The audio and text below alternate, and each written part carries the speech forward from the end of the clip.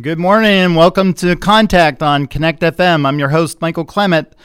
This morning we'll be having a discussion with my friend Nick Hoffman, author of He Was There All the Time When We Return.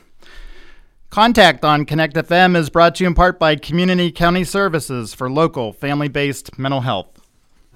Hi folks, are you having problems with your child at home? Is their behavior a problem? Are you at your wit's end? If so, call us for more information. Community County Services. We provide family-based mental health. Call for information at 371-8066. We work to help you keep your family together in a healthy way. Community County Services, 371-8066. Welcome back to Contact on Connect FM. I'm your host, Michael Clement. This morning we have Nick Hoffman. Nick, welcome to Contact. Thank you, Mike. Good to be here. Yeah, it's great to have you, sir. We're going to spend some time talking about you and your book, He Was There All the Time. But before we do that, can you just quickly tell us, who is Nick Hoffman?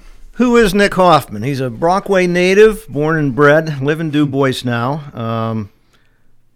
Penn State grad, worked at the Courier Express for 30 years in a number of positions, and have been Community Initiatives Coordinator at Verichetti Holdings in Brockway for the last 8 years. Yeah, just a wide array of a background, particularly at the Courier Express. After 30 plus years or whatever it might be, you've certainly seen a lot in that industry and have covered a lot of things.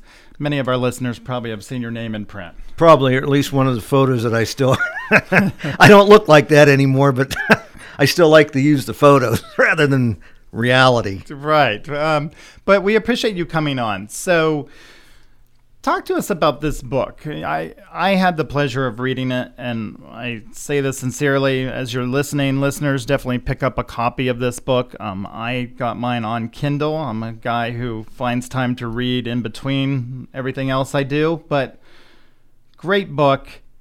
Tell us about why you wrote it, what it's about, and we'll go from there in our conversation. Okay, it's kind of a weird story because in the 30 years I was at the Courier, from time to time I'd write a column about somebody from my childhood, a Brockway personality or Du Bois, usually upon their passing. It was sort of like a tribute. And over the years I piled up dozens of these. And I always thought, boy, it'd be nice to condense those into just nothing but a collection of the columns. No narrative, no book or anything, just a collection. Sort of like Mr. Gray did with Reflections, Jason Gray Sr. Right. I never got around to it. It was one of these days, and the days never came. 3 years ago, I'm on my annual visit to see my dad in Omaha, Nebraska, and his wife, and I came down with a miserable respiratory infection. I literally didn't do anything for 2 or 3 weeks. And I was lying in bed one day, and for some reason, the thought of the columns came into my head, and I started writing down the names of some of the people. And something inspired me I thought, my goodness, there's an autobiography there. And I started writing narrative to connect where these people fit into my life. And before I knew it, I had this story, not about me. I mean, It's a Wonderful Life is about what the world would be like if Jimmy Stewart's character had never been born. This is like the flip side, what my life would be like if all those people or any of those people weren't in my life. And it's not just the people I wrote columns about. There are hundreds of others. And it just, I think everybody, if they stop and think about it and look back, will realize and appreciate how many people made an impact on their life that still, some people are with you from the cradle to the grave. Other people, just a one-time ships that pass in the night. But there's so many people that impact us, and I think we lose touch with just what a compendium of effects that we are. Yeah, no, I think that's a great observation. When I finished your book, it did make me think about, well, God did put all these people in my life. Some good, some bad.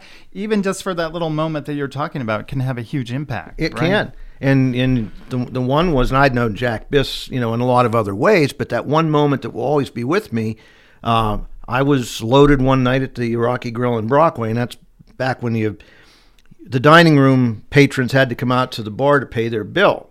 And I was sitting near that end of the bar, carrying on, ranting, raving. And I'd known Jack all my life. He played baseball with my dad. And I just happened to wheel around on the stool and looked at him, and he had his head down, shaking it from side to side, and he had this mournful look on his face. And we never made eye contact. I don't even know if, as far as I know, he never saw me see him. But the look on his face made a lasting impression because I was disappointing Jack Biss. He was, without saying a word, he was conveying to me, you're making a wreck of your life. You're better than this. And I didn't have a come to Jesus moment at that point, but it stuck with me. It haunted me. And it's one of the things when I look back that I'm glad Jack Biss was there. I'm glad he and Pat had dinner that night at the Rocky Grill, and don't take this the wrong way, but I'm glad that's the place where I picked to get loaded that night. Right, but it's that moment, right? It's that moment. Little moment. And just a word, reading your book, I know some of the people that you mentioned, but one is Mr. Jack Biss, who had an impact on my life. Great soccer coach at Central. I had the pleasure of playing for him in 1994 and 95. When I read that, I was just smiling that you remember Jack, even just for that moment. Because when he was coach, there were times that Michael Clement disappointed him too. And I know that look. I know it very well, where you learn instantly. And the beauty of it is, Jack Biss didn't go out of his way that day. He didn't get up that morning and say, okay, where am I? I've got to do something to impact Nick Hoffman today. None of those people did. Just by their interaction with people, who they were makes the difference. Right. They didn't have to go out of their way to be special people. Just the way they lived day to day. And that's I think so many people miss the opportunity to realize how unique and special they are and the capacity they have to influence other people. Right. For the good. Yes. We have devalued individuals. It's sad. It's pathetic that so many people think so little of themselves that they, and obviously, I've been down that road with drugs and alcohol and a bunch of other stuff. People are going to make their choices. You make choices, there are consequences, but there should be a discussion. I want to talk to young kids where I can, and say, I don't want to freeze the world in 1961 and have Mayberry RFD still on regular primetime television. But hey, I went through, some of the stuff you're going through. Circumstances, details are different, but growing up is the same. All questions, no answers. Where do I go? Who do I look to for guidance?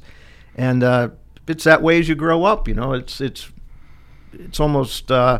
You hate to ask for help because it's a sign of weakness. Right. And you don't want to ask a question that might rock the boat because, we put such a high premium on conformity. We don't want individuality. We want conformity. We want people who can't think for themselves. They can't challenge the established order.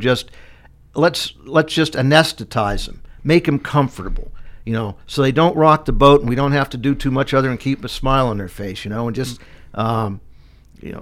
minimize them. Right. I think we could probably talk about that forever as well, which is a great observation by you. Back to Mr. Biss, I can still remember buying my first suit from him to work at the National Republican Senatorial Committee in 2007. I think he's just one of those great iconic men who have a great impact on lives. Definitely. And I don't think there's anybody who Jack Biss touched that wasn't better for the experience. Right. So I appreciate, just as a former player for him, I greatly appreciated you mentioned him in your book. You have great stories in your book, though.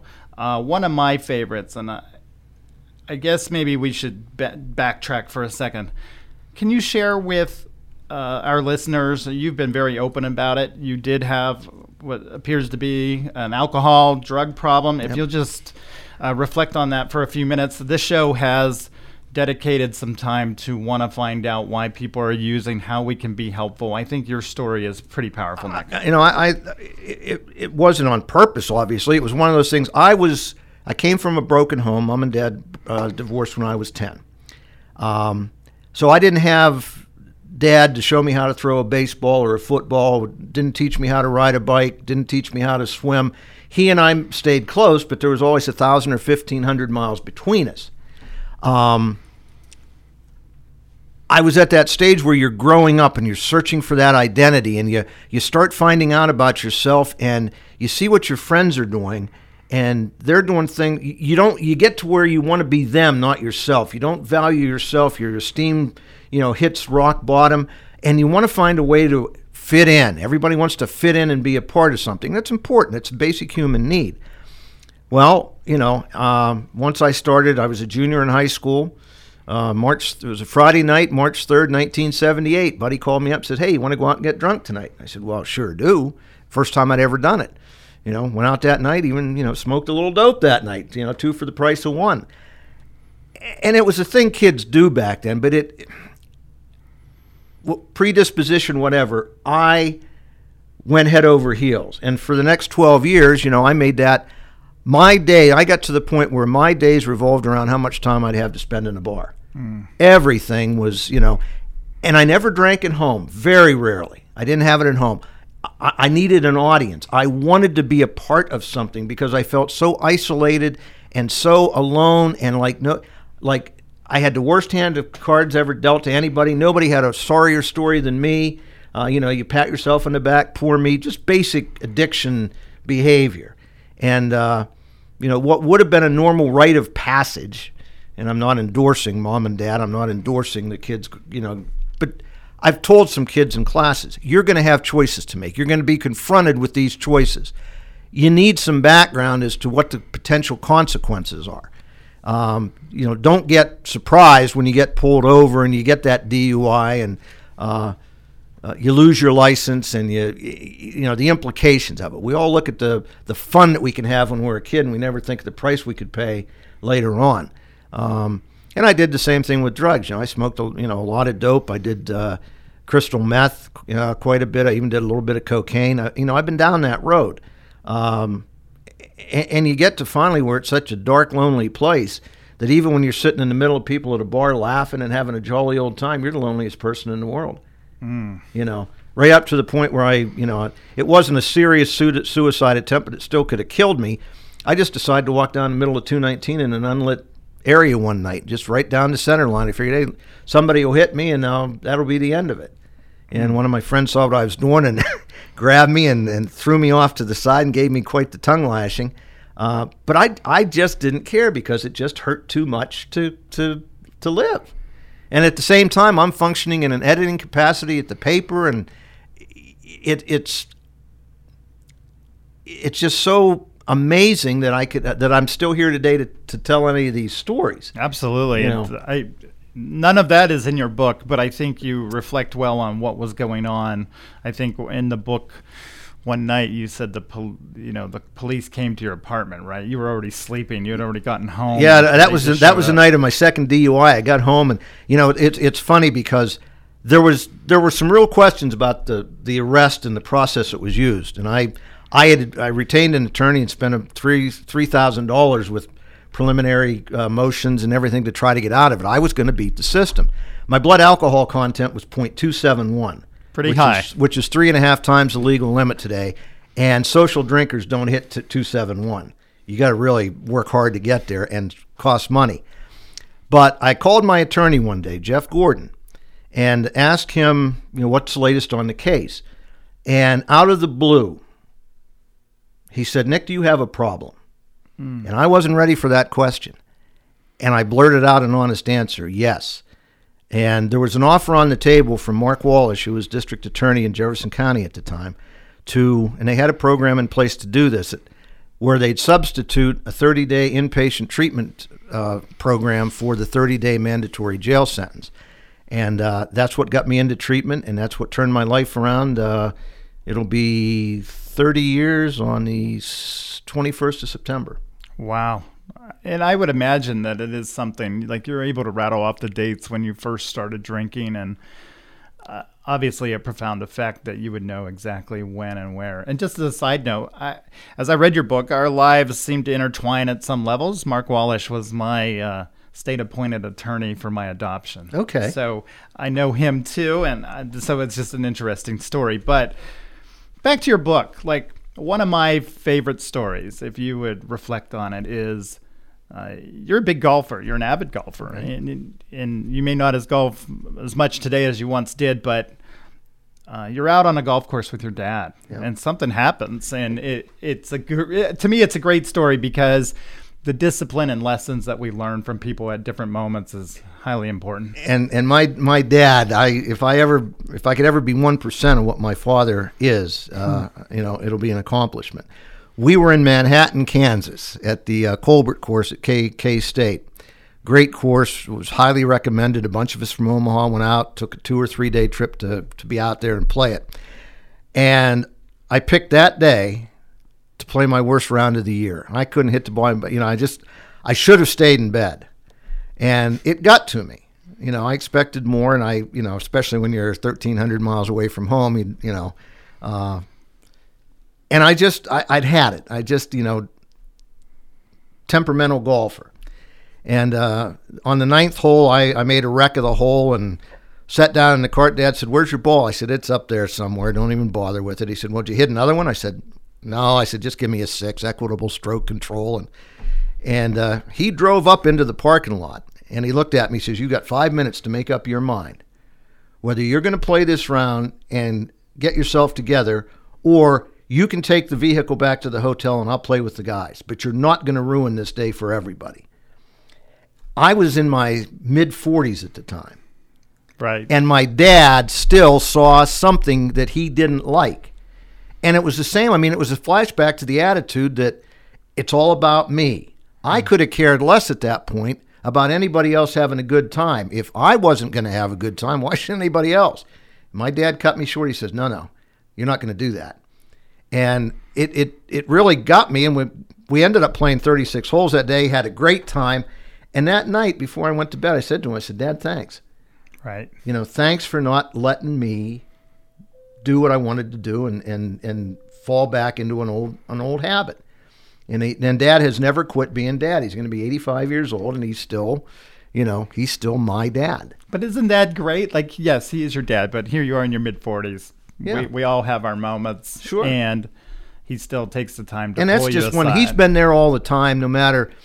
Like I said, since I was 10, he's always been at least 1,000 miles away, But he's exerted the great influence on my life that fathers who are under the same roof with their children that never exert that kind of an influence. Right. And I'm blessed to have, a dad like my dad. And your dad played a huge role, and right? He was, when I got the offer to go into 30-day inpatient, Dad's in Omaha, I thought, boy, would I love to have him be a part of this. So he called a referral line in Omaha. I said, "What's available in the greater Omaha area?" Woman that went down through the list of what was available got to the end and said, "Hey, there's one I want to tell you about that's not here. It's out in Norton, Kansas. But my son came back from Europe from the service, drug and alcohol addicted. The place is called Valley Hope. You might want to check it out. It saved his life." We got the material from Norton, ran it by Mark Wallish, Larry Stratiff, Judge Henry, Bill Allenbaugh. They said, "Good, go." And I look back, and this is what the leap into the book. 20 years before this moment, my dad left for parts unknown and ended up in Omaha. The time came to make a phone call to a referral line.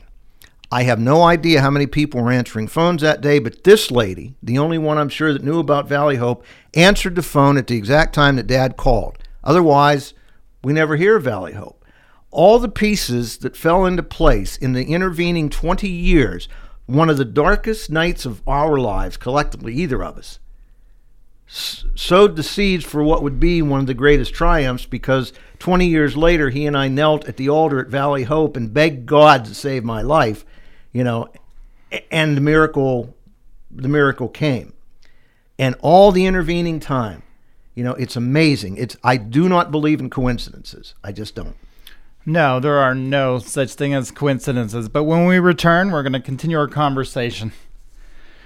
Contact on Connect FM is brought to you in part by Lifespan Family Services, located in the Du Bois Mall, for local adoption and foster care services.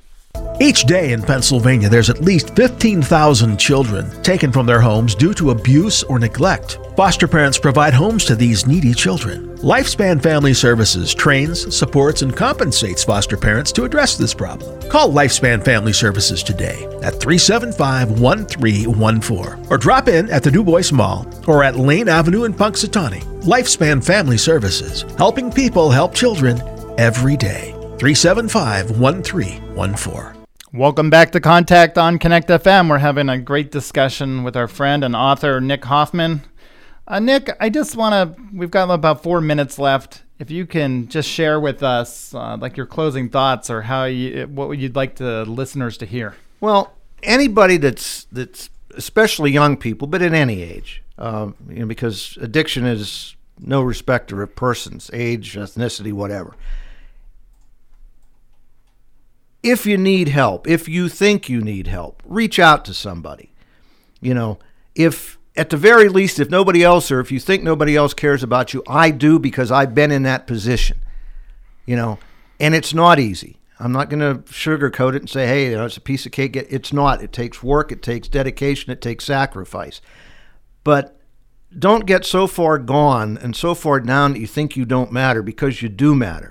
I was up at Tionesta not long ago talking to a group of at-risk youth, and we were having a question and answer session, and one young man, probably 18 years old, asked me straight out, he said, am I an accident? Nobody should have to ask that question or feel so far gone that they have to ask that question because they think their life doesn't matter. Your life matters.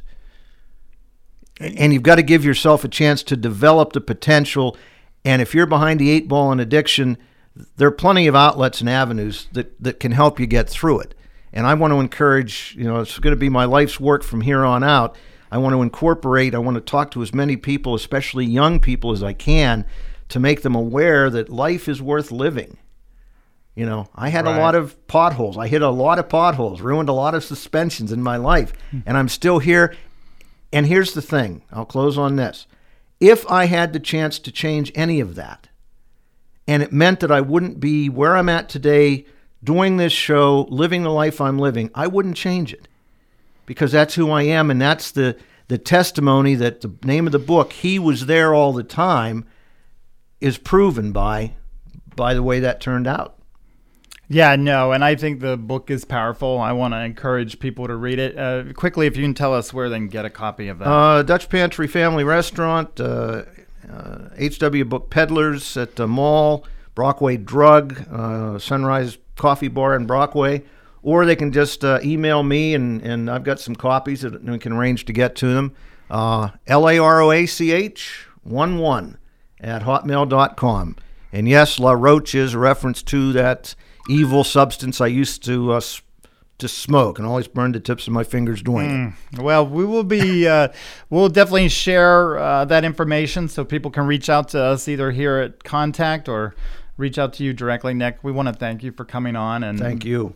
Sharing your story and giving us some lessons and just going down memory lane too. But definitely want to encourage my listeners to get a copy. It was a great book and I thoroughly enjoyed it. We greatly enjoyed your time. I appreciate you making the time for us. I appreciate it. It's like I said, we collectively as people need to talk to each other and get away from this generation gap stuff, this ethnicity, this gender. We're all on the same boat. We don't have another option. This is what we got.